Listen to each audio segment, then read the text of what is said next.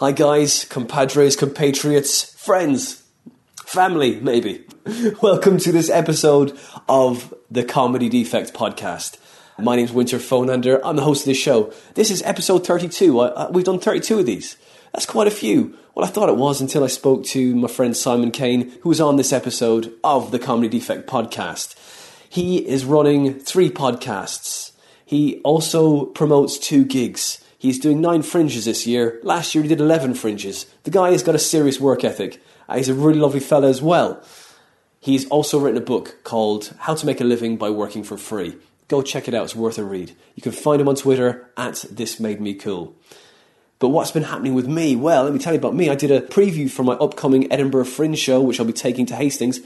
And I did it for a crowd that I didn't think were a fringe crowd, more of a Saturday night crowd. And it went pretty well. There's some really strong jokes in there, a lot of stuff to work on, but it was a great start. I was really pleased with it. I'm really happy with where the show is going. Now, if you want to follow this podcast, we're on Twitter at The Comedy Defect.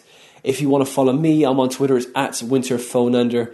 And if you like this podcast and you want to donate to us, well, look, we're on Patreon. Just go to Patreon, type in The Comedy Defect Podcast, and, you can donate. Or if you can't donate, share your favourite episode. But if you can't do that, tell your friends about it. We're on Podbean and iTunes. Or leave us a nice, honest review, because it really helps. It tells everyone where we are and what we're doing. But I don't want to talk for too much longer, because this is a great interview with Simon Caine. And I really enjoy talking to him. Gives away some great tips and ideas about how to grow your community. It is the very funny Mr. Simon Caine.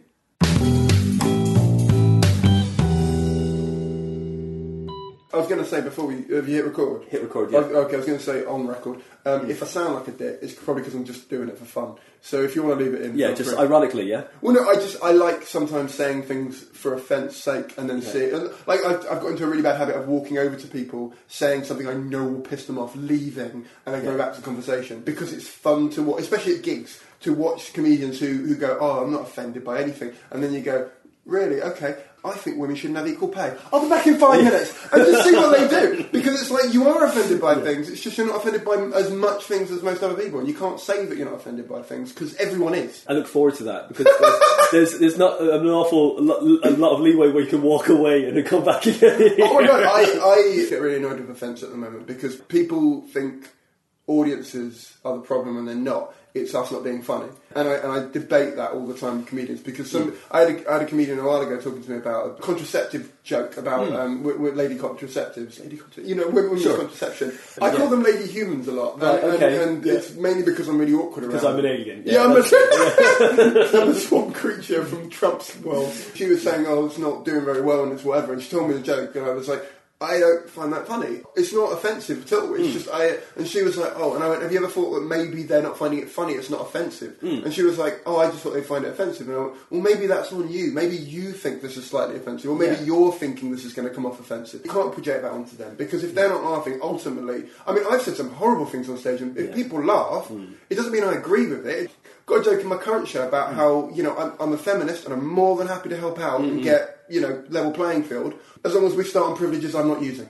As long as we start there, I'm cool with it. And it's a stupid idea, but I think a lot of men think like that, where they go, oh, yeah, let's do that. We'll help with that one. But equal pay, no, I'll help it slower. Yeah. Like, can we deal with that later, kind of thing. Wait till I get my job that I want. Yeah, exactly, yeah. And it's a satirical point. It's obviously not something I believe in at all. I think you should help out in general anyway. But it's such a horrible thing to say that most people sort of laugh at it for the stupidity of me saying it, let alone... Did you just get away with it? Is it more like you got away with it rather than like... Well, not everyone laughs. Well, that's fine. Well, just the men, right? Well, they're my demographic. And welcome to the Comedy Defect podcast. And let's just make this really sterile and clinical right now from this moment on. Go ahead. But how are you doing, man? You're doing like 9 fringes this year. That's what you said to me. What I love is I told you that 30 seconds before you hit on. That's great. Yeah, I haven't told anyone else that. So 9 fringes. Just because one, it just isn't enough, is it really? I'll tell you why it is. I'm looking at your map behind you of England. Right. I find it very annoying and almost offensive when comedians complain about the circuit being hard to break and to earn money from. I mean, I've spoken to comedians who are high up, and we're talking they've been going 20 years, they're headliners, they always nail, well, 90% of the time nail, no one nails every time, and if you do, you're lying to yourself or me. But the point is that, I've spoken to people who've been doing this ages, and they're amazing at this, and they don't make a full-time living on it. They have to write for other things. They have to do panel shows. They have to do whatever, because it's impossible. So when someone... I mean, I had this debate last night. I'm running a charity gig at the moment, and I offered someone a spot, and they were like, well, how much are you going to pay? And I was like, it's a charity. I can't... I'm not getting paid. No one's getting paid. I can't afford a pay thing on this. I can probably afford to travel if you want, but there's no money in this. It's a thing. And he was like, oh, I don't want to do it. And I went, all right, fine, not a problem. But then he sent me a link through to some equity stuff about, because he's helped draft an equity-free pay thing. And I'm like, I get why you want this, and I want something similar, but I don't agree with this on charity gigs. And also, in terms of breaking the circuit, I think enough of my friends. So a comedian, I can't name them. So he had to take a full-time job again in a thing, and it was a social media thing like I do, so that's how he kind of wanted to talk about it. You know, for someone like him, who I know is gigging more than I am in terms of circuit, and I know is getting paid more than I am on the circuit, to have to take a job as well, you're wrapping yourself into a system that doesn't quite work. So for me, I want to create my own audience, and the only way to do that, from the people I've spoken to, from Richard Herring, from Brendan Burns, from Louisa Omerland, is to go out there and find them, and to find people who, as Brendan would put it, talk your language. And the only way I'm going to do that is by doing these festivals, and booking in my own tours and saying, look, you might not find me funny. If you don't find me funny, don't come back. I'm cool with that. But I just need to find 1,000 of you. I just need 1,000 people to give me 20 quid a year, and I'm in, and then I can go from there. And at the moment, I've probably found 6. Yeah, but it's more than most. Like more, I put a thing out on Twitter and Facebook the other day, and I had about 30 people in Manchester that I've never gigged in Manchester. Like, done a show in Manchester. Who all said, if you come here, we'll come. And I'm like, all right, sweet. And now I'm booking a thing in Manchester. You find your audience. And like what you're doing now with podcasting, I think you find your audience. Just don't be a cunt about it. Well, this is true. Like everything, be nice, isn't it? I did one podcast a while ago. One of the other comedians on the podcast said to me, oh, what's the thing you should be as a comic? I said, well, the thing is, first of all, don't be a dick. And then this particular comic put their hand on my leg and went, no. First thing, mate, gotta be funny. Right, okay. I need to know who this is. No, you don't. No, because I'll DM them. This is what fucks me. This is the thing that but he was younger than me. But it's like... I slept with my first mum the other day. That's how so I tell you what I don't know how much I can... I mean, obviously I can't mention... Well, I do a podcast about dating, so I'm going to talk about it. Because she knows it. So, she runs that podcast? No. She's a regular contributor to it. Okay. We have a section where people send stuff in. Can I leave this in? Yeah, go ahead. Is that fine? Was it like CC's regular contributor? Oh, no, Some people give a bit more. Some people give some, other people give more. That's fine. I'll tell you what it is. So we have a section on the podcast where we say if you've got inappropriate things sent to you over online dating, send them in to us, we'll read them out, all that kind of stuff. And she always has really good comebacks to it. And so I said, if you're around and you want a cup of tea, not as a date thing, just as a meet up, we'll do that. And we ended up, hooking up and stuff. And it's fine and whatever, but I've never really done anything like that before, if I'm honest. I wouldn't even class it as a one-night stand because it wasn't a date and it wasn't, it was just two mates, whatever, and we talk all the time still, but it wouldn't work. It was interesting because only a week prior to that, I'd met up with a girl who was 20 who I met on tour. Who I sound like such a slut right now, but she'd come down to London because she was doing some work down here, and we met up for just a drink. And again, it wasn't a date thing at all. And I remember halfway through, like talking to her, going, "What are you?" Like, there's no story here. There's no background here. You've not, and I don't mean that in an offensive way. I just mean I'm used to hanging out with people who are older than her, and so all the things she was saying, I was like, I've lived this day that you're telling me about. I don't need to hear it again from your optimistic point of view. I need to hear it from my jaded, this is fine for now, but we know it's going to get worse point of view. That's what I like about my age and people my age, where so you've far too much hope for me to be hanging around with it. What is it? You need to have some despair. I need to hear the failure. People say that I'm ageist when I say that, and I'm not at all. I just think you cannot be. I mean, I met someone the other day, and it was for a different thing. It was a video project I'm working on, and they are just an expert on the piano. They've been playing the piano since they were about 9, and they're 16 now, and they can just, like, literally, they can hear a song and then play it. And I was like, this is mind-blowing, but you have nothing else to offer me. Like, this is your thing, and I get it, and this is amazing, but, and that's the problem I think some comedians have, is they put all their life in comedy, and then you talk to them, and all they want to talk about is comedy. And I realise the satirical and sort of ironic point that I'm making it, but it's like, you need other things to talk about. If firstly for stage, but also just for you. I mean, if I'm having a bad run of gigs, the last thing I want to think is this is it. But what I admire about you, Simon, is your work ethic. You're running a gig, you're doing 3 podcasts. Yeah. You're doing. Well, I do 4, but I edit 3. I don't make you feel too tired right now, but I'm just listing everything you're doing. Okay, 9 fringes this year. Yeah. You're doing a tour. Yeah. And like, when do you sleep? Do you sleep at all? No, we Do talked you not about this sleep? before. If you want the list of everything I do, I was doing a weekly vlog, but I've cut it back to fortnightly because it was just killing me. Because video is so much harder to edit than audio, even just on time.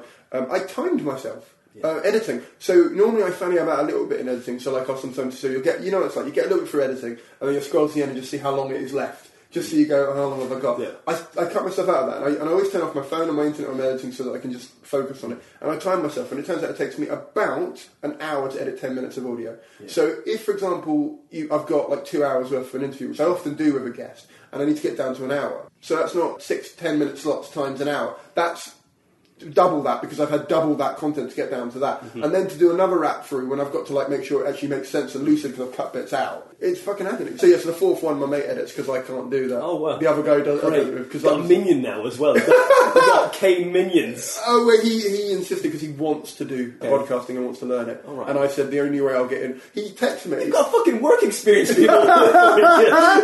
On 0-hour contracts. Yeah, no. You're left now, leaning more right. Yeah. So this is why I wanted to come on this. I wanted everyone to know my new political allegiance. Trump. Yeah, that's it. Getting everyone to do all the heavy lifting. That's right. I've got little. I don't actually have a car. I just have people carrying me around in those little seats. Yeah, that's nice. I love that.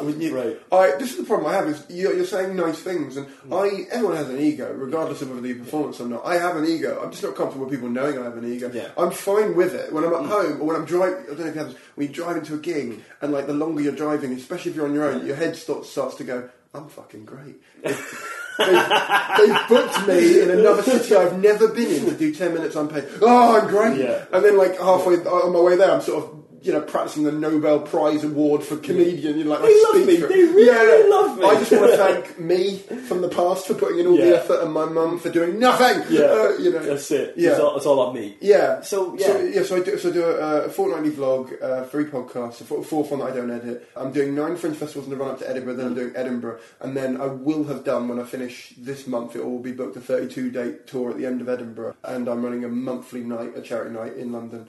Is that the LGBT? Yeah.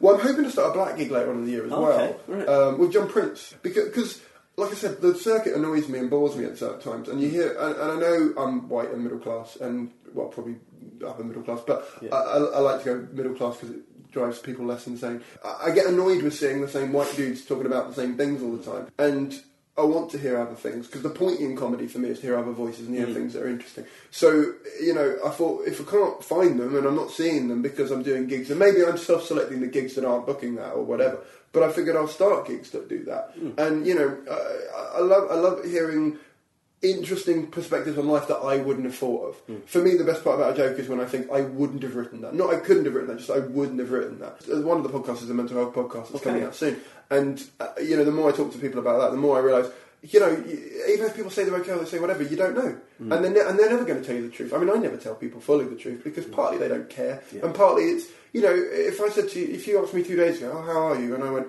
thinking about killing myself. You don't want to hear that shit.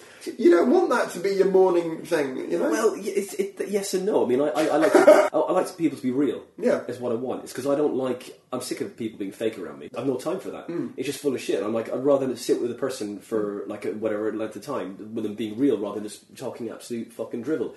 I keep talking about it in terms of girls, because I tend to find girls are the most drama in my life in general. And I don't mean girls are drama, I just mean I attracted that for a long time. And because we get comfortable in routines and we get comfortable in our own habits, I am much more comfortable with a girl who causes me drama than a girl that doesn't. And I know which one's better for me, but because I'm used to that, and because my parents have set me that model, because they're very much argumentative about each other and stuff, I think that's normal, and I know it's not. You're programmed with stuff. So, I mean, I was sort of talking to a girl a couple of months ago, and she was proper annoying and a headache, and I just sort of, I thought this was great. Like, I was a fucking idiot, and self-harming. Well, mentally self-harming. And I remember as I was approaching 30, and 30 hasn't really meant that much to me, as if I'm honest. People just keep asking me if it's changed anything, and all it's changed is that people are asking me if it's changed. Like when I was 29, no one asked me that. Everyone just said, "Oh, you're nearly 30." That was it. For me, it's like now I'm like, fuck it, I haven't got enough time. If I have to spend, 2 days a week sat on my own editing videos and I don't have to, but if I'm sat doing that, I don't have time outside of that to deal with someone who isn't going to just tell me the truth. I remember I spoke to someone and I just said to them, just tell me the truth. I don't care if it's bad. I'd rather know the truth and deal with that than deal with your lie and then the truth, because then it's just hurting more. So and then they just told me, you're not funny. You're not going back to the comedy store.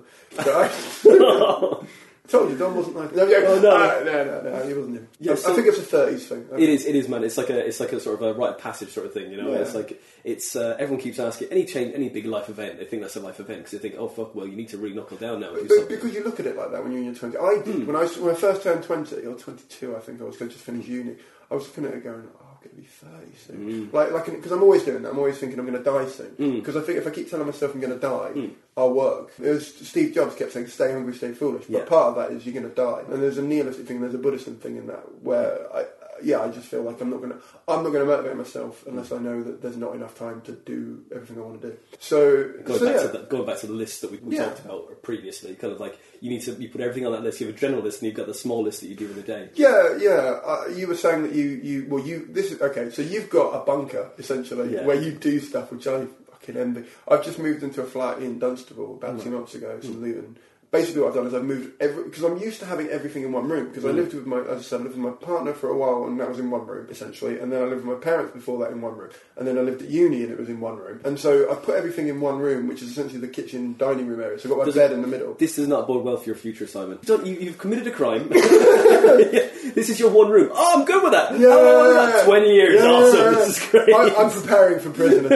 I'm government flagged. Some of the stuff I'm Googling, there's no way they're not following me. But tag now, just But I feel so much more comfortable with everything in one room, and as a result, because I'm in a 1-bedroom flat, I've got an entire separate room that at the time my parents were using for storage because they're in the middle of a move, but they've sort of moved their stuff out now. So what I've done is I've put a desk in the middle of it and a chair in the middle of it, and now that's my studio. It's bigger than the room I'm in. It's massive, and it means I've got space to do videos and podcasts and all that kind of stuff, and I love it because it means when I get up, I'm going to work. Yes, it's across a little bathroom break room, but it's my workplace and it's my place, and it feels really nice. So I get why you've done this. I love it. So I can focus on it, man. That's it. You need a place where you can collect your thoughts, you know. But then again, that bigger room helps you get out of that agoraphobic thing. The small room, bigger and bigger room, slowly bigger. The reverse Russian doll effect, I guess. Yeah. Well, I mean, a lot of my friends have mental health issues, and often if they text me because they're struggling with something, first thing I say is, change rooms, because you're building up a perception in that room of the problem being bigger than it is. The minute you move, even if you move into a smaller room, the problem seems different because you're not just sat thinking about it. And it's just, I mean, a friend of mine, she was on the train the other day and she was like, I don't know what I'm doing with my life, I don't know what I'm going to do, whatever. And I just went, please just get up and change carriages, just get up and just go to a different carriage. And she did, and she texted me like in between the things and was like, I don't know what you've done. You're a wizard. And I was like, I've not done anything. You're just, you're making it bigger. And it takes a lot for you to admit to yourself that you're making the problem worse. I had this argument with someone the other day. I feel like you should take full responsibility for everything. You are more responsible than you would give yourself credit for a lot of the time. My friend was dating someone, and he kept saying, she's fucking with me. She's fucking with my mind. And I went, but that's your fault. And he went, but how's that my fault? And I went, well, there's 2 ways round this. One, she's fucking with you and you're letting her because you're keeping her in your life because you don't have to have her there. Or 2, she's not fucking with you, she's just being herself and you two don't work and you're keeping her around. It's your fault both ends. And he just sat there like a child going, no, you don't understand. And then eventually we got to it. Like, but I've chosen this. No, I can't face that. That's it. This is difficult to face. But again, he's 26, I'm 30. I suppose it comes down to learning that. But again, I don't want to sound like I'm always putting down someone who's younger than me. But when I was 26, I was like that. You know, people say, I'd go back, if I had a time machine, I'd go back and kill Hitler. I'd go back to 2009 and apologise to everyone. I'd be like, I was a cunt. I'm so sorry. You don't put up with me. I'm not worth it. I promise you. My self-awareness kicked in about the age of 26. But it was more, of course, when you first become kind of aware of yourself and what you're doing and whatever. So I remember the first thing I realised that I'd done for myself that was, you know, like when you're retroactively looking at stuff. The first thing I'd done that was a thing that I'd realised I'd done, if you like, was when I was losing weight. I was convinced I was doing it for health reasons, and it wasn't. It was just because a girl had rejected me just before a uni break at summer. And I just thought to myself, why is this? And I'd walked in on her having sex with my flatmate. Oh, no. And essentially I was like, what's the difference between me and him? He was proper skinny. And I literally went, I'm not skinny, and I just lost a load of weight. And I mean, I'm not saying it like you can do that and it's easy and whatever. And I did it. I didn't eat and I ran every day. Like that's not an effective way of losing weight. But I've levelled out. I'm not the skinniest person in the world now, but I'm not the fattest either. And I'm comfortable with my weight, and I'm comfortable with eating Toblerone every fucking 6 hours. So it's absolutely fine. Put that goddamn Toblerone down. Brexit's fucked me up with that. I swear to God, they've ruined it. I used to work for Toblerone, and they emailed me when I started a petition for that last year when I was like, put it fucking back. Yeah. And they emailed me and said, look, we know it's you. You worked for us before. Stop having a go. And I went, no, because you know how much because I worked for you, how much I love this brand. You're fucking up one of the only things in my life that is consistently awesome. Don't do that. And they were like, but you don't understand the business model. And I went, charge me more for it, but just keep it the same size. Yeah. Anyway, so I got really annoyed by that. They made the gaps bigger. Oh, right. I didn't even notice this. You see, you were like, serious connoisseur. Yeah, you're all over that. I'm all on it. I got to a state, so early last year, January, I got a really bad time with a girl. Okay. And then I had a really bad time with my ex getting back in touch. And then I got a really bad time with comedy. The bad time for comedy, incidentally, was I thought connected to those two things, because, when you're not in a good mood and stuff. And in hindsight now, I'm aware that it wasn't, because I know when I'm gigging for bad reasons, and I know when I'm doing it to run away from something, because partly because I'm not enjoying it as much, and partly because I'm doing it just cause. And I knew, and looking back on it, I wasn't doing that. But all of that hit at the same time. And I remember thinking to myself, the only thing that I really live for at the moment is chocolate. I'm more interested in that than dating, or my family, or just anything. Yeah. And it was like, I don't mind that. Why? Why do you do comedy? Why are you hurting yourself so much with doing 3 podcasts? You're doing 9 fringes. Why, Simon? Why? Well, it constantly changes the reason I do it. I was trying to... do you know Corrie Shaw? She's Gag Reflex. She's a manager there, and she runs Excess. We were talking on the phone. By the way, any time you get to talk to Corrie is not wasted time. She's amazing. I fucking love her. I don't know how to explain it to anyone listening who doesn't know who she is. Yeah. But time spent with her, with Gav Cross, I've had solid conversations with them that have put me back in a mindset that I'm like, there are good people out there who are doing this for art reasons rather than money reasons, even though they're industry. And there aren't many out there that are still doing it for that reason. Or Ian Coyle, for example. He's comedy commissioner at Dave. He loves it, loves comedy, and really champions people. Even if they're not working for his channel, he'll put them in contact with other TV channels. He's a proper comedy fan, and I love that he's in the industry, because people like him and Corey, they fucking make me want to carry on. When I started, I was doing it.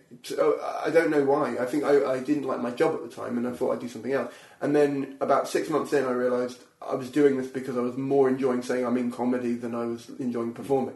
Because I was meeting up with friends, and they would say, "Oh, he's a comedian," and I'd be like, "Yeah." And then now I'm looking back on it going, I've done 14 gigs, I'm not a comedian, you fucking retard. And then I took some time off and I came back and I was like, why am I let's do this and not tell anyone you're doing this. Let's keep under the radar and see if you still enjoy it. And I actually enjoyed it more then, because you didn't have all the questions that you get asked that eventually you get sick of, like, tell us a joke or whatever, or what's your best joke, or who's your favourite comedian, and all that crap. Now I do it because I want to have an audience that sustains me as a performer. I don't want to be part of the cog of the industry in the same sense that most people do. I don't necessarily want to be a club performing comedian. I want to do what Kitson does, for example, where I go, I'm putting on a show, come if you want to see it. And then people know me well enough or trust the name enough that they'll come. That, and also my mental health benefits from it greatly. The thing I said to Corey was the reasons I struggle to be friends with people are if they're doing it for a midlife crisis reason, like maybe I did, or if they're doing it as like a shortcut to getting like presenting work or something, or if they're doing it for pussy. Those 3 reasons,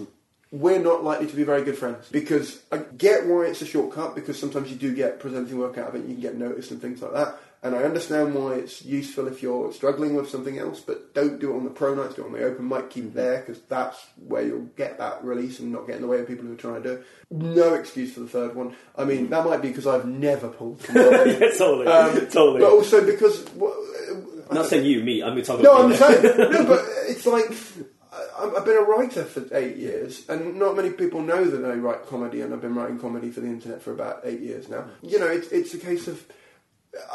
why would I... If you're doing that for that reason, there are so many easier ways of getting sex that even paying for it's quicker and easier than trying to perform. I mean, I met someone the other day who was telling me that it's their hobby, and we were at a pro night, and I was like, who hurt you? Like, what are you doing here? You've driven, and we both driven up from London, it was Birmingham, and I was like, it's a long way to go when you're rebounding or whatever it is you're doing. This is too much for your mental health. Like, you're not actually benefiting from this. So I do a joke about that now just to piss off him. I know what you mean. No, so that's why I do it, because I enjoy it. If I've only got 30,000 days to live, I'd rather have my mental health be as sustained as it can be for it. And that means that and I never call them fans. I don't like that. Like, people who like what I do, I just say I'm mates who come and see me. Because, you know, there's a few people, there's got one guy in Reading who tweeted me when I was saying I'm going to come to Reading this year, but, you know, and he was like, I can't wait to see you again, mate. I love your stuff, massive fan. And I was like, okay. But he can call himself that if he wants to. But for me, I'm like, we're mates. And there was another guy there who was much more, you know, oh, thanks, I really can't wait to see you again. It was really nice to see you last year. And I was like, oh, good, I like you slightly better because you hadn't said the F word. That's the insulting, that's the word I get offended by, because, I don't know, I had this debate with Adam Bloom a while ago. Adam Bloom just wants fans. He doesn't want them knowing anything about him, and that's fine if that's what you want.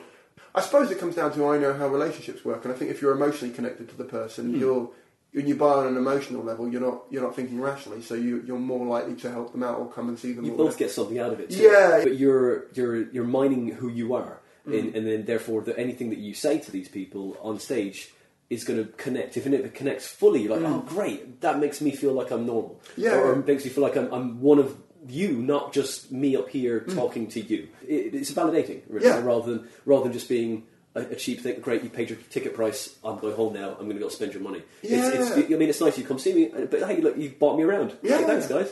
Well, this is the thing. I mean, I had this debate. I think it was with Bruce Dessau, or at least the London Evening Standard reviewer, for anyone who doesn't know that, because he said, "Why do you stand at the door on the way in? Because most comedians stay, way at the back or whatever." And I go, "Because I want to say hi to my mates. Like, I want to, and anyone who hasn't come, who I haven't met yet, I want to say hi to them because they're going to be judging me for the next hour. Why would I not want to at least start on the right foot, kind of thing?" And also, my ego isn't driven by this, live at the Apollo, let's make me look good kind of thing. It's why I don't want, like, I got an email through the other day from the Edinburgh Fringe about, do you want the big posters on the sides of things? And I was like, my ego can't take that. Are you kidding me? First of all, my bank balance can't take that, but I don't need my face 4 times the size of it on the side. No one's going to come because of that. And how is that going to make me feel good? Look at that. Yeah. Look at my face. Yeah. Seriously. Anyone. No one wants this. Exactly. Well, unless I can spend at least a few days on Photoshop, you cannot have it. You cannot have my face. Natalie Seamer had that great joke. The day I came to see her show 2 years ago, someone looked really disappointed in the front row, and she went, "So have you come to see this?" And then she held up a flyer, and he went, "Yeah," and he went, "Photoshop, by the way, just point out, this is me, but we did spend a while on it." And I was like, "Nat, you look lovely. Don't put yourself down." But also, you did look better in the, you had obviously. But then everyone does. I mean, I don't tend to do that on my posters, but that's because I'm a white middle class man, and I don't need that for the industry. And I'm not saying that's a good thing at all. That's awful. But also, that's a wider societal issue. That's not a comedy issue. You know what I mean? People that say, things about appearances and people getting... I mean, that fucked me off the other day. Sorry, this is way off topic, but I was talking to a friend of mine who had been booked for a gig, and she was the 15-minute middle spot, and they put her on the poster as in like a full thing of her, and the headliner was just his head in a circle. And I said to her, in the nicest possible way, "How does that make you feel?" And she was like, "What do you mean?" And I went, "Have you..." And she hadn't even... because women are so used to it by a certain age that they don't even clock stuff like that. And I was like, well, you are the selling point of that for the wrong reason. They put a cutout of you on there, and the headline... And to me, a poster should just be... And plus, she was the only one that was full on that. Like, all the rest of those, like, floating head circle things. And I was like, how is the promoter okay with this? Like... And also, I'd question if I was there, if I'd even been booked on merit on that. Because it looked like, well, we booked someone pretty too. Regardless of my feelings towards her attractiveness or whatever, I get really annoyed by that, because I think you shouldn't be booked like that on any capacity on this circuit. And there are guys the same way, where, Joel Dommett's just come out the Jungle, and all of the things they're talking about is how when he took his shirt off, he was ripped. And I'm like, and I get that show specifically is about that, but they've started talking about it in terms of his comedy and things. And I'm like, he's a funny guy. Don't immediately write him off because he's attractive as well. I mean... Like he's going to be able to do jokes about his abs. Yeah. I'm a bit tired today, guys. I did so many sit-ups. Yeah. Like, what? How it's like when you get to 1,001 sit-ups and you pass out, right? Totally. I mean, me... Relatable comedy. Yeah. That thing when you meet greet guests as they come into your show. It's a really good idea. It's like, because it's so like a compare trick, isn't it? Really, when you go in, you go, hey, just hi guys, just get chatting to them, and you're just being real, being normal. All right, okay, this is a normal person rather than the big show. And that's it, rather than like kind of, jazz hands, showbiz, hi guys. I got told the other day my branding is I'm a human, which I thought was really nice, but also made me feel a bit like I'm now forcing being a human. Do you know what I mean? Because your branding, I find online a lot, brands want to be people and people want to be brands, and I don't think that's a good way of living at all. My ethos on it is that, like I said, because of what I want long term, I'd rather start now. And I was talking to Susie Wilde, and she was saying, we were both concerned about the circuit essentially, and how we're both being asked increasingly to do more unpaid work for clubs that are charging on the door, and we're not getting expenses and things. And I was saying to her, you could do it another way and try and build your own audience. You don't have to do a show; you could do a half an hour thing or whatever if you've got. And I know she's got that. So then it could be you doing another comedian, do a split show, run around the country, and I mean you're not on your own. I hated being on my own on tour; it's fucking agony.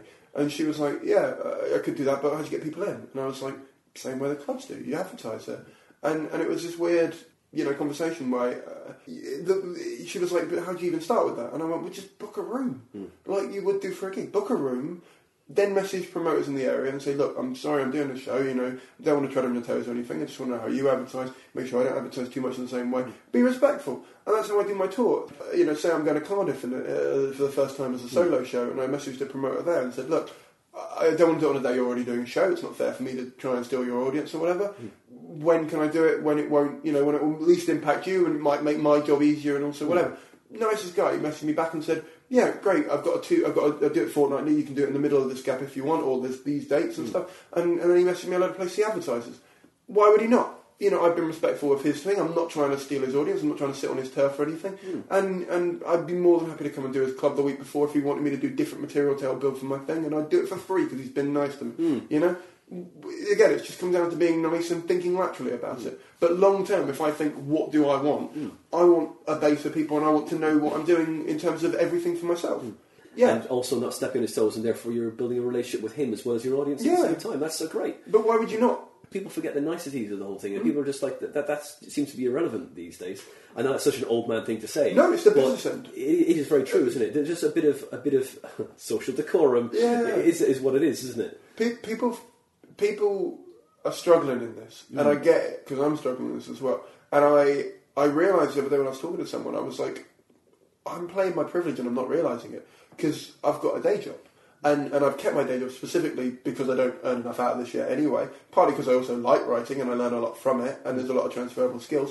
But I'm very privileged in the fact that I even have been consistently employed for the time I've been as a comedian, and so I've been able to subsidise it in a way that some other people haven't. And for me to play that card and say, oh, it's fine, you just get a venue and whatever, some people don't have that capacity. However, you can start smaller than that. There are people that are more privileged than me that started bigger than me and have scaled down or scaled up depending on how well they did. I don't buy that you can't do it if you weren't driven enough. I mean, when I spoke to Richard Herring about this, he told me that, before he did podcasting, so this is 10 years ago, he would have, 20 people that would come see him in a room, and that was it. And he was sustaining just on that. And you think, he'd been going how long, 10 years ago? 15 years or something? He'd been on TV. Him and Stu, I mean, even if you didn't know him, you knew Stu, so you knew kind of him. He pulled a fair crowd for someone of that size who hadn't ever thought about sustaining an audience. Started podcasting, he told me within 3 years it was 4 times that. Now, 4 times 20 is 80, which is, again, not arena selling out or whatever, but now he's been doing it 10 years, he sells out 200-seat art centres, and it's because he's built an audience and he's built a relationship with them. And for someone like him who's been going 15 years, who then started thinking about it, and fair enough, the internet wasn't as big 10 years before that and whatever, and he didn't have as many options and all that kind of stuff. But then there were, I know comedians who've been going 20 years who started a mailing list 20 years ago. Look at Paul Foot. Paul Foot started his mailing list when he was, a few years in. He called himself the head of the connoisseurs of Paul Foot comedy and started his own mailing list, right? Again, it's arrogant and silly and whatever, but that plays into who he is. And now he's got a mailing list that he can sell out shows around the place because he knows what he's been doing. He's not an idiot, and he knows that he needed that. So for someone to turn around to me and say, oh yeah, but the internet's only been a thing for whatever, you go, no. Paul knew what he was doing, and Paul didn't have a background in marketing. He was a website coder, yeah, but he didn't have a background in internet marketing or anything. He just started taking people's names written down and sorry, I just get... The thing that you forget about this is if we were to strip this back, you don't need the industry. Even TV and things, those things have been invented to make more money off of something that was already doing okay. And the reason it's not doing okay now is because people thought, okay, if we take 10 performers that do really well and we market them correctly, so we take the attention away from all the other people, we'll make a lot of money, and it doesn't matter necessarily that the ladder's been pulled out from the people that were in a lifestyle and working it out. And I don't mean that in a conspiracy way. It's just what's happened. If you look at the big agencies, and I don't need to name them, but also I don't mind naming them because I have friends in them, and a friend of mine just got a job at PBJ and Avalon. They're lovely people, and it's not nothing against them or the agents in any way. But you look at what they're doing. People, if you look at that country and you think, I don't know how many millions of people live there. They all have 24 hours in a day. They all only have a certain amount of attention for comedy in a day. If you have a venue in Taunton that has a potential of 5,000 people around that area that want to come see comedy on any given night, they have a venue that can only fit 200. Out of those 5,000, how many of those 5,000 were free that night and 200 and something? So let's say you get 100 people in that room. So you could get 100 people that come to that room. Say there were 2 comedians doing it on that way. You're splitting down the attention here. But if you've got someone that they've seen on TV and they've got a connection with through these mediums, that means they don't know any other comedians. And also comedy is a treat. That's something that we all forget a lot. We go to it 5 nights a week because we're performing. An average punter goes 3 times a year. If you look at it that way, you are getting such a privileged moment with those people that when they're deciding to come and see you, that if they can play the monopoly on it by having them continuously appear on TV and on radio and all this kind of stuff, of course you're not likely to take a risk on someone new if they don't know who you are. Which is why this online content is key to someone like me who doesn't have the backing of a TV channel or of a production agency or anything like that. It's a case of comedians turning around to me and saying, oh, it's hard. Makes me go, you won't be here in a while, I'm cool with that. Because you're not working at it. And if people say, oh, but how do I even make it work? Or someone said to me they've been doing a podcast for a year and they were like, oh, it's only got a few thousand downloads over the year. And I'm like, that's still a few. What do you want about? That's I know. I totally get. I totally agree with them. And they've done a podcast for a year, and they say that well, you know what? I gave up because no one was listening. You're doing it for you. Yeah. You're doing this. This is you do comedy, right? Everyone goes, oh, I'm doing it to make people laugh. No, really. If you look at it honestly, you're doing it for you because you need that attention. Yes. And it could be one of the 3 negative reasons I've mentioned, or it could be that you just need attention. And attention is not a bad word. It depends on why you need it. I mean, like I said, I've done it before. I've gone through periods of doing comedy for a month or so, where I'm running away from a feeling, or I'm running away from something that I don't want to deal with in real life. Or I've had really bad disagreements and falling outs from my family, where I've fallen back and gone, right, I'm just going to gig every night. So I'm just going to fuck it. I even just do open mics all the time just to get out of the house, so I don't have to be around them when I was living with them or whatever. That's not healthy, but that's how I dealt with it. And it's nice because it means I get positive attention from complete strangers, which reinforces that my family don't give me as much. But it perpetuated a horrible situation. Now I deal with it head on. Now I just talk to them about it because it's much nicer for me that way. Like you said, at 30, I'm sort of taking it a bit more seriously. I realise, my dad's going to die soon. I don't want him dying the same way me and my granddad died. I associated my granddad with tech support. Like every time he'd ring me up, it would be because he had a problem with his computer. And I said to my dad the other day, you're going the same way. Yeah, I mean, when I lived with him, I can understand, the free rent of living with your parents in exchange for IT support. That's fair. That's a fair trade-off. I'm cool with that. But now I don't live with him, and I'm hoping I don't have to go and live with him anytime soon. I want to go and see him for a reason, and that relationship's harder with my mum because my mum's not self-aware and she's got a lot of mental health issues, and she's got stigma about it, so she doesn't want to seek any help, and that's her call, and I can't help her if she doesn't want to help herself, and that's fine. But it means I just stay away from her more than I do. And my sister's working on herself, and so I'm working with her, and I'm cool with that. But yeah, as far as I'm concerned, if my dad died tomorrow, I'd be happier now the way we are. But if my mum died tomorrow, I wouldn't feel much because I don't have a relationship with her, and I don't like that, and I don't want that to be the case. But unfortunately, that's who she is to me, and she doesn't do a lot for my mental health. And I don't buy this bullshit that we've been sold, where we go, oh, but they're family, or oh, but if you can't handle me at my worst, you don't deserve me at my best. And it's like, no, because I've got mates of mine who can't handle me at my worst, and I'm not going to throw them away because they can't. Because that's my bad, not theirs. That's my fault, not theirs. And for me not to take responsibility, for me to make them the problem in that situation, is me not taking accountability for it. That's one of the things. That's why when I was on Tinder and the girl had that in her bio, I just swiped right, the negative one, regardless of whether I thought she was cool or not. Because I'm like, we're not going to get on. Because the fact you think that thing is a thing means that you will blame me if you're having a bad time and I can't deal with it. And that's not fair. Because just because I can't deal with it doesn't mean I'm not worth having in your life. All of your stand-up and all of your podcasts are a real sort of path, I guess, to finding who you are, really. Right? Like, you've got the mental health podcast, you're like, right? And they're all for you, really, aren't they? Because listening to someone who's talking about their mental health goes, oh, man, I totally get that as well. They're all these podcasts are all validating pieces of work for you. Sort of, yeah. They validate you. Yeah. Yeah, I mean, as in like the Ask the Industry podcast, it teaches you about where to go with stand-up and stuff. You get some tips from these people. Yeah. And one question as well, is there any parts you've never released in the Ask the Industry podcast you kind of go, no, I'm keeping that for myself? No, okay, so I've never done that because... And you wouldn't say yes either, because that would ruin you. No. I'm only messing with this. I'm just playing with it, yeah. Here's the thing I've got about this, is transparency means a lot to me. Honesty means a lot to me. Even if it hurts, I'd rather know it. Sure. And for me... I mean, when I started it, basically an agent had come to see me and they said, we'd love to talk to you, blah, blah, blah, blah. It was in Edinburgh, so of course everyone was busy, they didn't get back to me. After Edinburgh, I texted them and said, do you still want to meet up? And they went, no, we've kind of taken on someone else, it's fine. And that's fine, because it happens, right? But I said, can we at least meet for a coffee? I'd love to know what you saw in me, I'd love to know what it was, just so I can know what happened. And they said, oh, we're really busy with post-thing, building up to Christmas, all that kind of stuff. And I went, fine. And then I was like, it's not fine. I put a bit of emotional investment into this, not as much as I would do now, but it's the second agent to speak to me, but the first one to give me proper kind of hope that someone might pick me up kind of thing. You get like that sometimes, especially I was 3 years in, you know what I mean? And I thought, how can I talk to them? How can I make sure they can't say no? And then I thought, hang on, they've got ego too.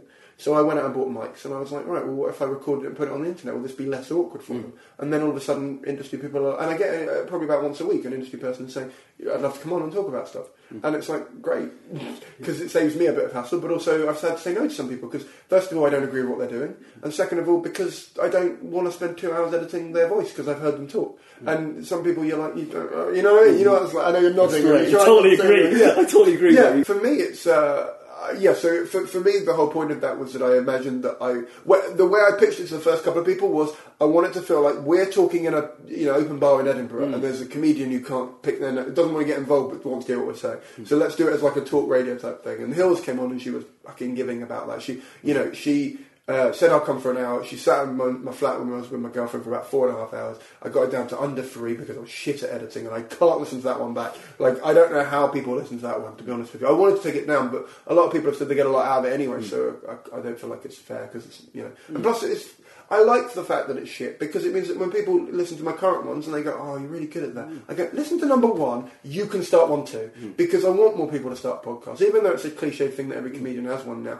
I want people to at least give it a try, because that way you have a understanding and an appreciation of what people put into these, because I didn't when I started.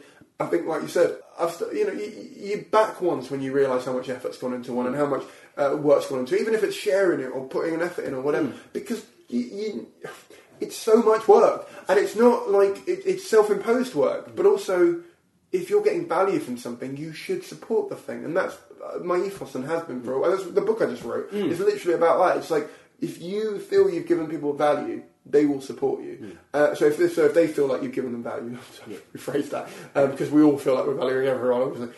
And I've got friends who have done it. I mean, Ben and Joe Charman, I'm meeting up with them later this evening because we're going to a thing, an animation thing at YouTube, and you look at what they've done. They've built this audience and they make a living from it. And same with Richard Herring. He doesn't make a living directly from it, but he makes a living off the back of it. And it can be done, and you can do it very easily if you do something that people value. And you don't even need that many people to value it. Like I said, it's 1,000 people to give you 20 quid a year. Now, if you look at that over a month, that's 2 quid a month maybe for them to patronise or for whatever for your content.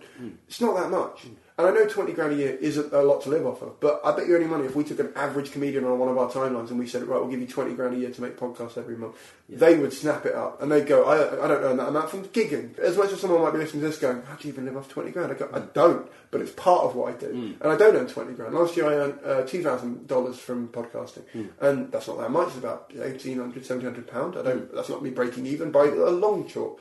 But if that keeps building, I might break even in 4 years.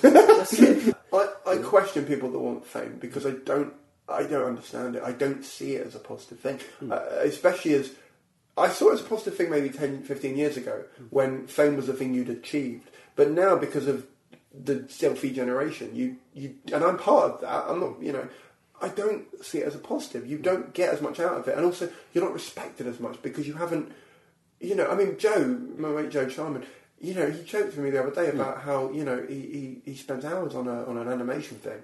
But the ones that get most views are when he chucks a bottle into a bin from behind his back or whatever. Oh, God. And he was like, this drives me insane because I get it and it's easy for them to consume and stuff. Yeah. But if I spend 2 weeks on like a little animation of a whatever, and then that gets 10,000 views, and for him that's not a lot, and but then he chucks a bottle from into a net from behind him and he gets 200 million or whatever, he's like, is that all I am? Yeah. And you're like, yeah, that's but that's what he's famous for. I bet Brian Cox has the same problem where he goes, am I only famous for telling people the world's going to explode in 2 million years? I'm sure he has it as well. But for me, I just want to be known for creating good content, regardless of the medium. So as a result, people will take a punt on me when I have something new to offer, and that means I have to find the right medium. It means I have to find the right audience. You have to start somewhere. You can't start off. No one's going to start off and they're going to be great at something. Yeah. Was there moments in your you got your 70 what now podcasts you released? 71 for the arts industry. I've got about 8 banked. 8 banked, right? Okay. Because I keep ahead of myself because otherwise you've got to. Yeah. Otherwise you run out. Oh no! I've released 2 weeks time. Having a bit of a break. Well, it's also that like sometimes I don't want to go and talk to industry people because they depress me sometimes. Right, yeah. So and also Edinburgh's a really good time for me to get 5 of them banked in a week. But that does stress the shit out of you because it means I'm spending 2 hours in the morning recording stuff, then gigging in the afternoon, and you don't get so much energy and goodwill. Especially if it's a difficult one. This is one. They weren't like this before. Because that moment of talking to them normally, then you turn on the microphone. It totally changes, doesn't it? It's a shame, really, because it just they go, "Oh, right, this is the person I need to present to the world." This is why I tend to cut the first half an hour of every podcast I do, because generally speaking, so the 2 hours I talk about, so most guests I say to them, I need 90 minutes. So that's why when you said an hour and 15, I was like, oh my god, it's a short one. But I tend to say an hour and a half, and then I turn up about half an hour early. Partly because most of the time I want to set up so that we can just hit play if they've got a limited time, but partly because then we can chat for a bit, and I'll usually sort of say to them, we're just going to do a sound check for about 5 minutes, and then it ends up being half an hour because I'm just getting them used to holding mics. And I'm getting them used to doing the thing. And then out of that, I'll cut like a minute to be like a little intro. Because I want everyone to know if the guest isn't used to holding a mic and if the guest is a bit wary and stuff. When I had Ben Williams, he was the editor of Time Out, he took forever to get on because he doesn't like his own voice, for one, and he doesn't like talking about himself, and he doesn't like talking about his work. And he's really humble in that way. But I emailed him a couple of times saying, and every time I email him about a gig, because you do email your listings off to him in London, I just put PS, still on offer. You keep him going. And eventually he said, all right, let's do this. I'd like to do this while I'm still editor of Time Out, because he knew that was coming to an end and stuff. And he gave me 2 hours, and he hated it. Like he kept saying, "I don't like, don't like." And I edited a lot of that out because no one needs to hear him repeating it. But he was so good in terms of by the end he'd got used to the fact that we were just having a conversation and it wasn't a stressful thing, and he doesn't have to think about it. And I said to him, if you want to hear it before it goes out, you can. I'm not going to fucking try and make you look like a dick. Like you said, for me to do that to an industry person would just be burning a bridge. Of course.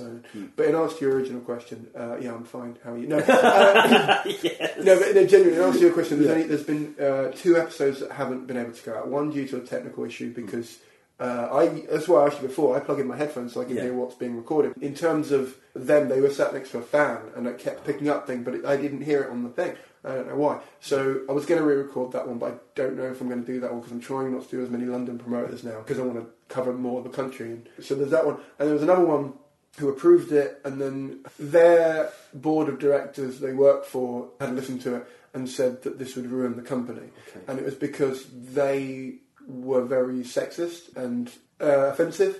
And in the position they were in, I felt that it was very key that people know what they were like, and I hadn't edited it to make it sound like that. In fact, if anything, I'd edited it slightly in their favour because some of the stuff I took out, and they actually asked why I took that out because they said that you can hear the edit point at one point in it, and I went, I couldn't get that smooth, but I didn't want to leave in something you'd said there because I didn't feel, first of all, that it's there that you, because when you get someone in the moment and they're just talking, everyone says something in the moment they're not quite whatever, you know. Yeah. And I felt like, you know, maybe they'd gone a bit far with that, or maybe they felt like they weren't being recorded and whatever. So I didn't want to make them come off that way. But they said no, you could have left that in, it would have been fine. And I said no, I'm going to take it out just because I know my audience and I don't think it's fair on you. But then their board sort of said, this will ruin the company. We can't let this go out. And they actually said, look, if you put it out, we'll sue you.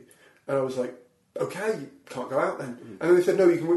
We'll re-record it. Just send us through the questions. And I went, no, I don't do the questions ahead of time because then it might as well be a written interview. There's no point. And also, listen, you've got the copy of it. You've basically got the questions anyway if you want to go through it and get them. So that really annoyed me because that's obviously, you know, a day and a half worth of editing back and forth and emailing that is lost for me.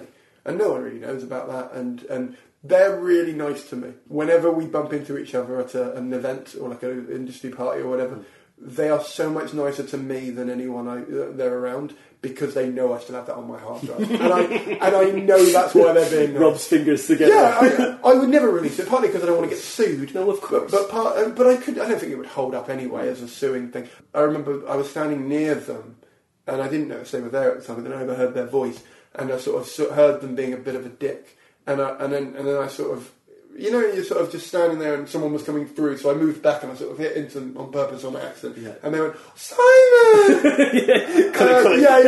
It's like my mum getting a phone call, you know, like which goes, you're a piece of shit, I can't believe you're still doing that comedy thing. The phone rings, Susan, how are you doing? You know what I mean? And you think the conversation's over and it's not. And I'm cool with that. I'm fine with people being nice to me, but I'm not cool with them being dishonest to me, and I didn't like it. Makes you feel even more wary of them, really. Yeah, because it made me not want to do the second interview again because I was like, now how are you going to be? You're going to know what's happening. You're going to think that I'm trying to get you off or something like this, and it's like I'm not. You know, the more you talk to someone, the more their real self comes out. The only exception to that is the first couple of dates with someone, generally speaking, because. I don't know about you, but when I was in my 20s, I was really good at holding back my personality for the first couple of dates. Yeah. It became an art form for me. Like I was like, I'm going to be this guy tonight, and it's like, no, not like as in like I was faking who I was, but I was like, you know, I kind of know a bit about her, and she's mentioned she likes this. I'm going to try and play that side of me up a bit because you want to impress the person, of course you do. But now I'm like, you know what? I've had sex. I don't give a shit about it anymore. You know, sex is great when it's great, but I'm not bothered. I'm looking for someone who I can have a conversation with. So if I can't have a conversation with you early on, let's bolt, and I'm cool with that. And it's the same with everyone. I'm like, if you bore me, or you're not interesting, or you're not fun, okay. Well, that's fair. I don't like this thing. I don't think I was faking a personality. I just think I was doing what I do on stage, which is playing up part of me more in front of dates, which I don't like because now. I mean, I went on a. It wasn't really a date. It was kind of a date thing. Last time I properly went on a date was June last year. Right. And I remember talking to her about a book I was reading, which is about Charles Manson, about serial killers. And I talked for about 20 minutes about my favourite serial killers and all that kind of stuff. And by the end of it, I was looking at her going, "Oh shit, I don't feel like I should have brought this up on a first date." And I stopped talking, and she just went, "I can't believe you haven't brought up John George Haig." And I was like, "Okay." And she was like, "The acid bath murderer," and I went, "I know who he is." I was just like, I didn't know you knew who he is. And it was great because I was like, she likes them too. Yeah. Like, we like serial because they're just fascinating. They're just interesting as people because of the mental health element and all that kind of stuff. And also the way they do it is so creative half the time. It's fucking amazing. And I was like, oh God, thank God she doesn't think I'm a weirdo. Yeah. So I was grateful and I really liked her. And, you know, she was going through cancer at the time and she's now in chemo, so we're not dating for a number of reasons because of that. But we're still really good mates. We text all the time, and I love her to bits. She's amazing. But you know, I don't want to put her through dating when she's going through chemo. In doing these podcasts and all of these writing things, what was it the thing that triggered you? If you don't mind asking. So I listened to the Tim Ferriss podcast, which is if you don't know him, he's an expert in productivity. And if you're ever looking for inspiration to become productive, I'm probably not the person to go to. He is because he keeps me going. I mean, at least he inspires me to find better ways because he's a businessman and I'm not. So as a result, you know, you have to find your own methods of these things. But I listened to a lot of his podcasts and I listened to a few. And you know when it gets to like the end of the interview and then it cuts out to a little bit of music on a lot of podcasts, I often stop it there. Now, because I was driving along, my podcast player was just playing through the last bits of all of them because it was going through them in order. And so it played me the outro of 2 of his podcasts in a row. And it was, you know, thanks for listening and all that kind of stuff. And I listened to it, and they were almost the same. And I took the files off, and I put them through my player, and I looked at them on 2 different tracks, and they were identical. And I was like, he's just recorded this once and blocked it in. And no, that's clever. because that means you don't have to edit that again, and if you're just saying it again, why not? But the reason why I don't do that, and the reason why I try not to do that, is because, first of all, I've got some catchphrases that I'd like to record and just put in, but I like the fact that I treat every episode like the pilot, because I don't think everyone's listening to every episode of that, the RC industry one anyway, specifically. I don't think anyone's listening to every episode. So if I treat every episode, specifically for that podcast, like the pilot, it means that, you know, first of all, I think more people go back and listen to other ones because they feel like each episode's a kind of audio book on its own, if you like, from the industry. But also, it means that I have to treat everyone as an individual, which I think is kind of something that's forgotten a little bit, especially in that terms of podcasting. So the time capsule podcast I'm working on, that's going to have a similar outro pretty much identically, so I'm going to not bother doing that every time, because it doesn't need it. Why would I waste more time editing me saying, thanks for listening, every fucking week? You know, if it takes me an hour to do 10 minutes, and the intro and outro together are 5 minutes, that's half an hour of my life every week that I'm editing the same words. Why would I do that? I'm dying soon. I don't need that time wasted. I'd rather spend that time with your dog. I know, you know what I mean? They're cool. If you ever get a chance to do the podcast, come, he's got a cool dog. Unless you're allergic to dogs. Oh, yeah. Sorry. Well, then just look at them from afar. They're cute. Or you're a cat person. Well, that's not my problem. Okay? Yeah, bring your cat. That's They'll your love problem. They'll bring the cat. They'll love the cat. They're like cats. No, I like to chase them. Mr. Jones is the cat next door to where I used to live. Great name for a cat. Yeah, very formal name as well. Yeah, Mr. Jones. I went round and said to them, you know, Soon to be a doctor. Is that? Yeah, I said, is it his first name, Mister, or has he got a first name or whatever? And they were like, no, it's just Mr. Jones. And they looked at me like I was being a fucking moron. I was like, you call your cat Mr. Jones? I'm going to have follow-up questions. I was like, what's he named after? And he went, he's like, that's just his name. He's not named after anyone. I was like, so you don't even know called someone Mr. Jones? They went, no. We just thought it fit him. And I went, it does. Yeah. They wanted a formal relationship with the cat. They didn't want just like a first name. No. Just like, you know, cats can be pricks sometimes. Yeah, They want to keep it just that much distance between them. He is a roommate essentially. He's not a cat. Yeah, the lodger. Yeah. But my dog, because we live next door, he would always go around there, and literally they would just sit nose to nose all the time. No fighting, just sort of go trying to suss each other out. And eventually, like Mr. Jones would go on his nose and like push him. Sorry, you can't see it. Like push him away, and Poppy would just go, yeah, fair point. Yeah. And she'd just win every time because you know my dog's a bloody piece of shit. Oh, right. So yeah. The last couple of years of doing the industry, Ask the Industry podcast or your other podcasts, what is your biggest high and your biggest low? Well, I'll start with low because I'd like to end high. That'd be nice. You said how you don't like talking to people sometimes, or like you don't want to talk to certain people or whatever. I had a guest on who I can't name because we've just sort of managed to rebuild this sort of relationship we didn't have before because of the thing. But I had a bit of professional lapse in the episode, and it sort of annoyed him a little bit during the recording. And I wasn't proud of it at all. They were working on a TV show. We ended up not including this bit about it just because of what it was about. I won't say too much about what they were doing on it because it'll make it obvious who they were. But they were working on a TV show. The TV show had a comedian in who I don't particularly like. They were showing me the preview of the show. I had comments about the casting of it. They agreed with it. They don't like that comedian either, which meant I felt like we were on an even keel for me to say stuff. And then I sort of said, yeah, I didn't have them believable, and then I accidentally insulted their element of the production of it, and I didn't mean to, but it was basically they just, I don't feel like they were playing that part very well, and that's Just trying to be honest. Yeah, I mean, you know, like you said, you sometimes say something in the heat of a conversation, and if like yours, I'm not holding a mic, so I'm forgetting that's there sometimes, and I look over and I go, shit, he is recording this. So yeah, and sometimes you do that, and I did that, and I wasn't proud of that at all, and I didn't mean to either. It wasn't like trying to purposely dig at someone, because that's not fair. And I stand by my comment. You know, I've said to him before, I'm not going to grovel and be like, I didn't mean it, blah, blah, blah, because I clearly did, because I wouldn't have said it otherwise. But I didn't need to say it, is the point. You know, like you said, being nice costs you nothing, and keeping something in isn't going to screw you over. Yeah, that was a low point, because I didn't like that I'd insulted a guest who'd given me a lot of their time and had been really generous and helpful and stuff. And But you thought you were being constructive anyway, weren't you? You thought you were picking this bit apart, because I mean, you know, you'd be that critical of your own work. Yeah. So you could go, oh, jeez, man, sorry, I didn't mean to step on your toes or your ego at the same time as well. The feedback I had was essentially that the element of production they were involved in amplified the fact that this person wasn't particularly good in the role. And we'd already discussed that person we didn't think was very good. So, as a result... The momentum of that went, but you were, oh no, we're on that train. We couldn't get off that train of thought. You're in the way. Yeah. Sorry, man. Exactly. That's it. And we've been pretty.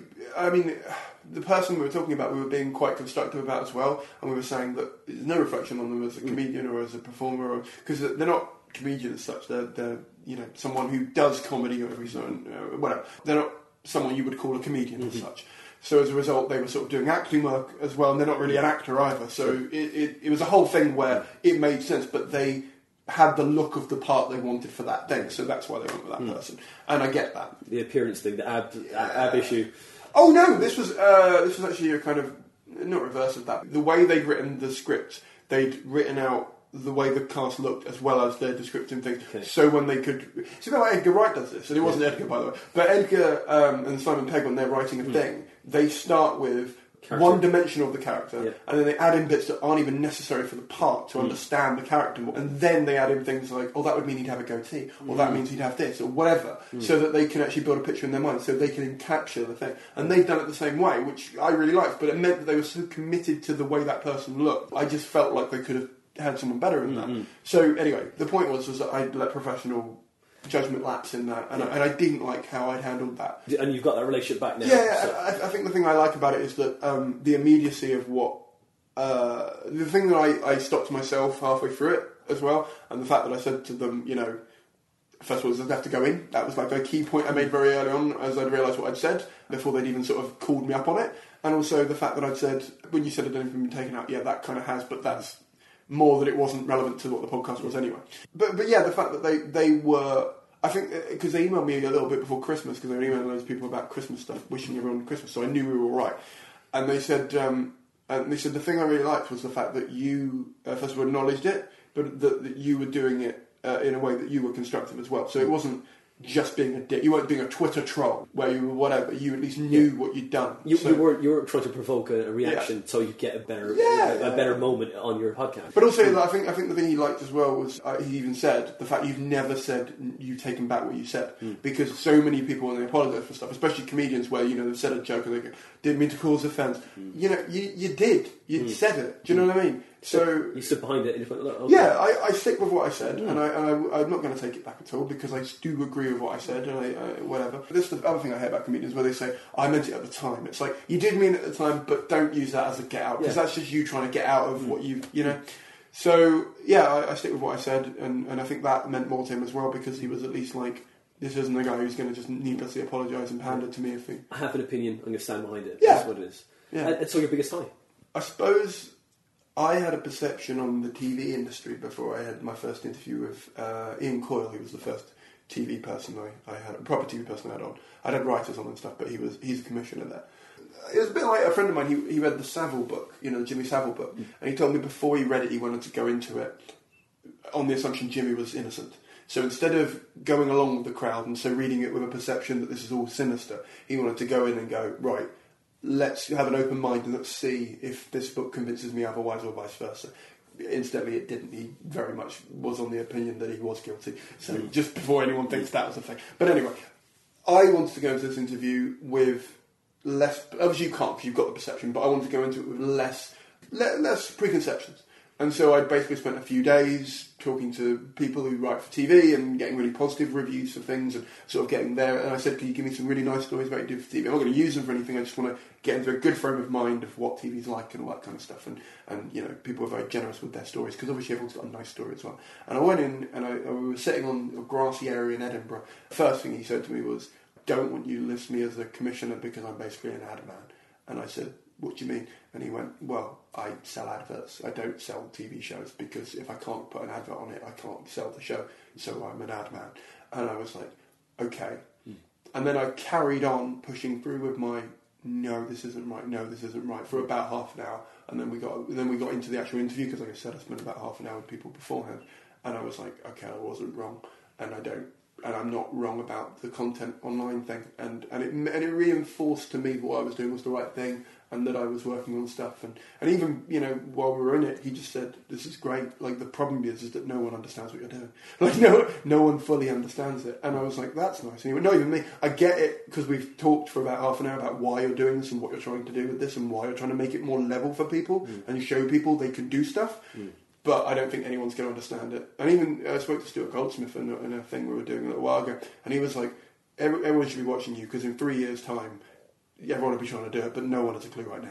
And I was like, "That's really nice, but no one's going to fucking like me saying that." Do you know what I mean? Click. Yeah. Do you know what I mean? Like, I sound like such a prick, but it's such a nice thing for people who are doing what I'm talking about and are getting the content element of what I'm trying to talk about. And like I said, I've been doing this 7 years in terms of online content and in terms of writing stuff for different things and people and stuff. You know, you see it change a lot in that time. And before then, I was even kind of involved in stuff, but I just wasn't doing it. So, you know, probably 10 years, if you look at it like that, you see it change. And I've got friends of mine who go viral all the time. And a friend of mine, she put up a sex-positive video the other day and was not expecting it to get trending, and it went trending on YouTube, and she's got a couple of million views on that one in the first 2 days. And that is a lot. She usually gets a couple 100,000. That's a lot for her. That's not for anyone. And so, you know, and I was talking to her about how that was making her feel, and like obviously the troll comments you're getting from that and whatever. And she was like, "Yeah, I don't want to go viral. I don't want people finding who don't like me. I want a base of people who like me. I don't need these people jumping on me going, slut, talking about this." And you're like, "No, go and talk to someone else. I just want the 100,000 people that watch me online. I don't need you, and I don't want you." So yeah, so I think there's a lot of re-educating that needs to be done on that, and I think TV channels could learn a lot from online content. I think if they adopted a patronage system or a low pay what you want system for stuff, they'd make a lot more than they would on adverts. That's why I said to you at the beginning, Simon, I like your work ethic. You're leading by example, really. It's like, look, guys, we can do it. We can all do it. It's a level playing field, but just you got to take part. You can't just go look after a year, as you said, someone who did their thing and like, "Oh no, but no one was." Keep going. This is a year is nothing. You know what? It's a lot, but like I mean, it depends on how you use your time, as you say. Everyone's got 24 hours in a day. Yeah. But if you use it, one of my favourite quotes that I found online was even Beyonce only has 24 hours in a day. Yeah. But the problem with that is Beyonce also has a team that have 24 hours in a day that back her up. So again, stop fucking quoting celebrities. They're not fucking helpful. Yeah, it's not really much of a comparison in your life until we have that team. Well, you've got a minion already, so you're one person closer to the team. Like, technically, you are a team now. We recorded it together and he does the editing. What I really liked was Charlotte Austin, who's an agent who I'm really good friends with. She messaged me the other day and said, "Are you still looking for an agent?" I went, "Yes and no, because I need someone to help me out with stuff, but ultimately if no one's going to do it, I'll do it myself. I'm fine with that." And she was like, "I found this PA, it would be amazing for you." And I was like talking to her about her for a while, and I was like, "I like the idea of a PA, but they need to know the industry, and I don't know the difference between a PA and an agent." In terms of if the PA knows the industry, they're basically an agent. So I don't want a PA. I don't want the agent. So it didn't make any sense. And it was talking about team stuff. I don't know if I would. I don't have the money to hire someone right now, so it's not like a thing. But I have thought about that recently because I thought it was probably worth looking into at some point. Send in your CVs, and for a zero pay, you might be able to edit one of Simon Caine's podcasts. Last year I did a fair amount of social media and PR work for people before Edinburgh, because I wasn't doing Edinburgh, and I kept this fairly quiet because I do this for clubs as well, like for comedy clubs. And again, I keep that quite quiet because I don't want people. People already associate me as a writer in terms of social media, but I don't want people thinking, "Oh, he's a social media guy." I want people thinking he's. Ultimately, I want the label comedian. As a result, I quite like that I don't have it yet because I don't feel. I feel like a comedian, but you know when you've only been doing it a certain amount of time, you can't. I think it was Obonjo I joked with a while ago because he put comedian in his name on his Facebook, and I jokingly said to him, "I'm glad you've done that because I wonder what you were doing." And he found it funny. He's fine with that, but it was like, why do you need that there? And it turned out it's because he wanted like a separate account for other stuff. It wasn't like a thing. So that was your high with Ian Coyle, right? Yeah. So I really like Ian. I think like I said, there are people in the industry side who don't look at it as a monetary thing and don't. I mean, they earn money, but they don't. They still look at comedy as an art form, and they still look at it as a thing that you could do for free for a good reason.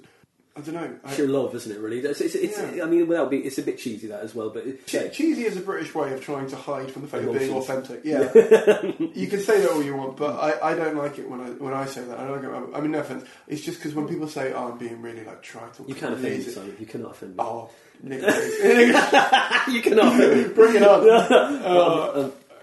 No, I'm just. I'll do it later. But the point I'm trying to make is that.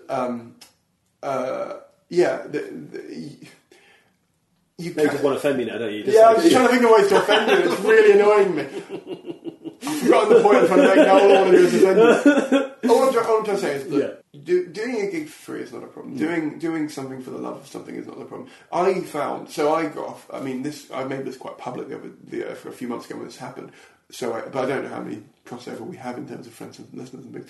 But I was doing a writing job, and I'm still kind of on that writing job. And I got an email from a really big agency, a marketing agency who do social media, who said to me, we follow you on Twitter. A few of us follow you on Twitter. We like what you do. Can you come in for an interview? I'd like to talk to you about some stuff. And I said, fine. Partly because I had a gig that night and it had been cancelled. And I thought, you know what? If they can see me last minute right now, I'll do it. It's not too far from the office. I walked down, had the interview. It wasn't really an interview. It was just a chat. They then invited me back to meet the manager. And eventually I did like 3 or 4 interviews. And by the end of it, they basically said, look, what are you on at the moment in terms of pay? They then doubled it in a bit. And then they said, we want you to head a department for Ford. It was for social media stuff. And I was tempted to take it, if I'm honest, because I was thinking that would fund... And all I was thinking was that would fund my comedy. That would fund me for a lot of things. But then I looked at the contract, I looked at the workload, I looked at whatever. I wouldn't be able to gig. And I wouldn't be able to gig well, even if I was gigging, because you'd be knackered. Because there was a team of about 15 people you'd be looking after. And that's a lot of people that, if they stay late or whatever, I've got to stay late, because you're a manager of that thing. And so I turned it down. And the reason I turned it down was because I said, look, my progression in this is working less writing work to do more comedy and to do more with my audience. My progression is not getting more writing work or getting paid to do the same writing work. It felt really good to say, and I had that sort of Spartacus moment, where you sort of stand up and you go, I am doing this. But I was sort of saying it to myself more than I was saying it to them, because I didn't even tell my dad, because my dad, when I actually told him over Christmas what had happened, he was like, turn down a fucking... You know what I mean? Yeah. And I was like, yeah, but you're not listening to why I turned it down. Because for me, it wasn't the truth of what I want to do. And if I'm going to die, I want to have spent my time the most I can doing the thing I want to do. And, if you are a comedian who wants to spend your time moaning that you haven't, got more than 1,000 downloads, or you haven't, got any success or whatever, then think about how much time you spend moaning and how much time you could spend trying to make that success a thing, rather than... I mean, I see it all the time on Facebook. For me, it's like, do I want to spend another 3 hours a day in an office to earn a little bit more money? Or do I want to be hungry and work harder because I'm not earning as much, which means I've got to work harder, can't stand up? Again, stay hungry, stay foolish. And it felt better to say no. It felt awful for about a day, because I was like... Also, they'd offered me 6.5 weeks holiday, because they'd Googled me and seen I was a comedian and saw that everywhere I do Edinburgh. And so they rang me up and said, everyone gets 2.5 weeks holiday plus all the bank holidays. We'll also give you Edinburgh for every year. So they wrote that into the contract. So they knew how to get me. I know, it was literally reeling you in. That was the bit. That was the bit that really got me, because I was like, how many other contracts, full-time role contracts, would offer you that amount of time off? Exactly. At that level. But then I was like, in the contract it said you would be on call if there was a problem and stuff. Yeah. Do I really want to be on call when I'm in Edinburgh? You've done Edinburgh. You don't need your job ringing you up going, we need a tweet, do it now. So, well, that's not your job. So, no, God, that's not what you need. Where can we come see you next? February I'm doing Leicester, the comedy festival. So if you're there, I don't remember the date offhand, I think it's 20-something. If you search for Laughter is the Best Placebo, that's the name of my current show, then you'll be able to find it. But I'm doing Leicester then, and then early March I'm doing Glasgow. So if you're in either of those places, I'm biased, but I'm pretty funny. So if you want to... I mean, this hasn't reflected that, I'm aware of that. But you said it doesn't have to be funny. So, blame Winter. It's my fault. It's Winter's fault. It's Winter's fault. Also, you should say all the racist stuff he's edited out of this. He's been trying to offend me this entire podcast. I think that's going to... Oh, and then I'm doing Bath as well. Sorry, the problem is because I've booked so many. And that sounds really like... it's okay, so just a 9. Just a 9, that's fine. I booked 11 last year. 11. And that wasn't even in Edinburgh. So, but like I said, I wanted to try as many out as I could, and some of them only did 1 date, some of them did 5 or whatever. And you look at it like that, if you're doing one date at 9 festivals, then it's actually 9 gigs. Yeah. But it's a lot of admin because you're doing all the stuff for you. But then I'm doing Brighton, I'm doing 5 gigs, so... So yeah, we'll basically find your website. Yeah. Is it Ask the Industry Podcast? We find all that stuff there as well? Yeah, it's all on there. I'm redesigning the website, so it should be easy for you to use. Maybe. If it's not, I blame my designer, me. I design, because I'm not a designer. You need to get that programming minion under your belt. Yeah, that's what you need. He needs to get on designing websites for me. I might contact Paul Foot, see if he's doing anything. Yeah, why not? Yeah. And so it's like you can follow you at This Made Me Cool. This Made Me Cool is my Twitter. Yeah, right. It's funny, I suppose. I don't know. It's more. I had this debate with, who was it? It was a comedian. I don't know if I want to mention who it was. It was a comedian who I bumped into at a gig who said to me they'd unfollowed me, and I said, oh, that's fine. And they were getting a bit sort of like, yeah, it's because you never followed me. And I was like, it's not there for you. My Facebook's there for you. If you want the jokes, go mad. They're there for everyone, but it's there for people who like what I do. Yeah, I didn't say fans, but it's there for the general public to find me, and I find that kind of weird because like if comedians are doing stuff on there, and I follow a few of them because like some of them do jokes as well, and I want to see what other people are saying and whatever. But yeah, it was just really weird where they were like, I want to get my figure up, but I want to, it's like if you can buy followers if you really want that vanity number is not doing you any favours, mate. I mean, I've got probably a couple of 100 accounts on there that are dead on there, or like of people's Edinburgh accounts they make for like 3 months and leave them and stuff. My number's not accurate at all. Follow, because when they have the cull of the fake accounts, I'm going to be screwed. Well, Simon, thanks for coming on. No worries. It's been great, man. I really enjoyed it. I'm sorry for rambling. No, it's been great. Thanks, man. Yeah, thank you. I don't know why I'm shaking your hand. No one can see that. It feels good, right? No one can see it. Formal end.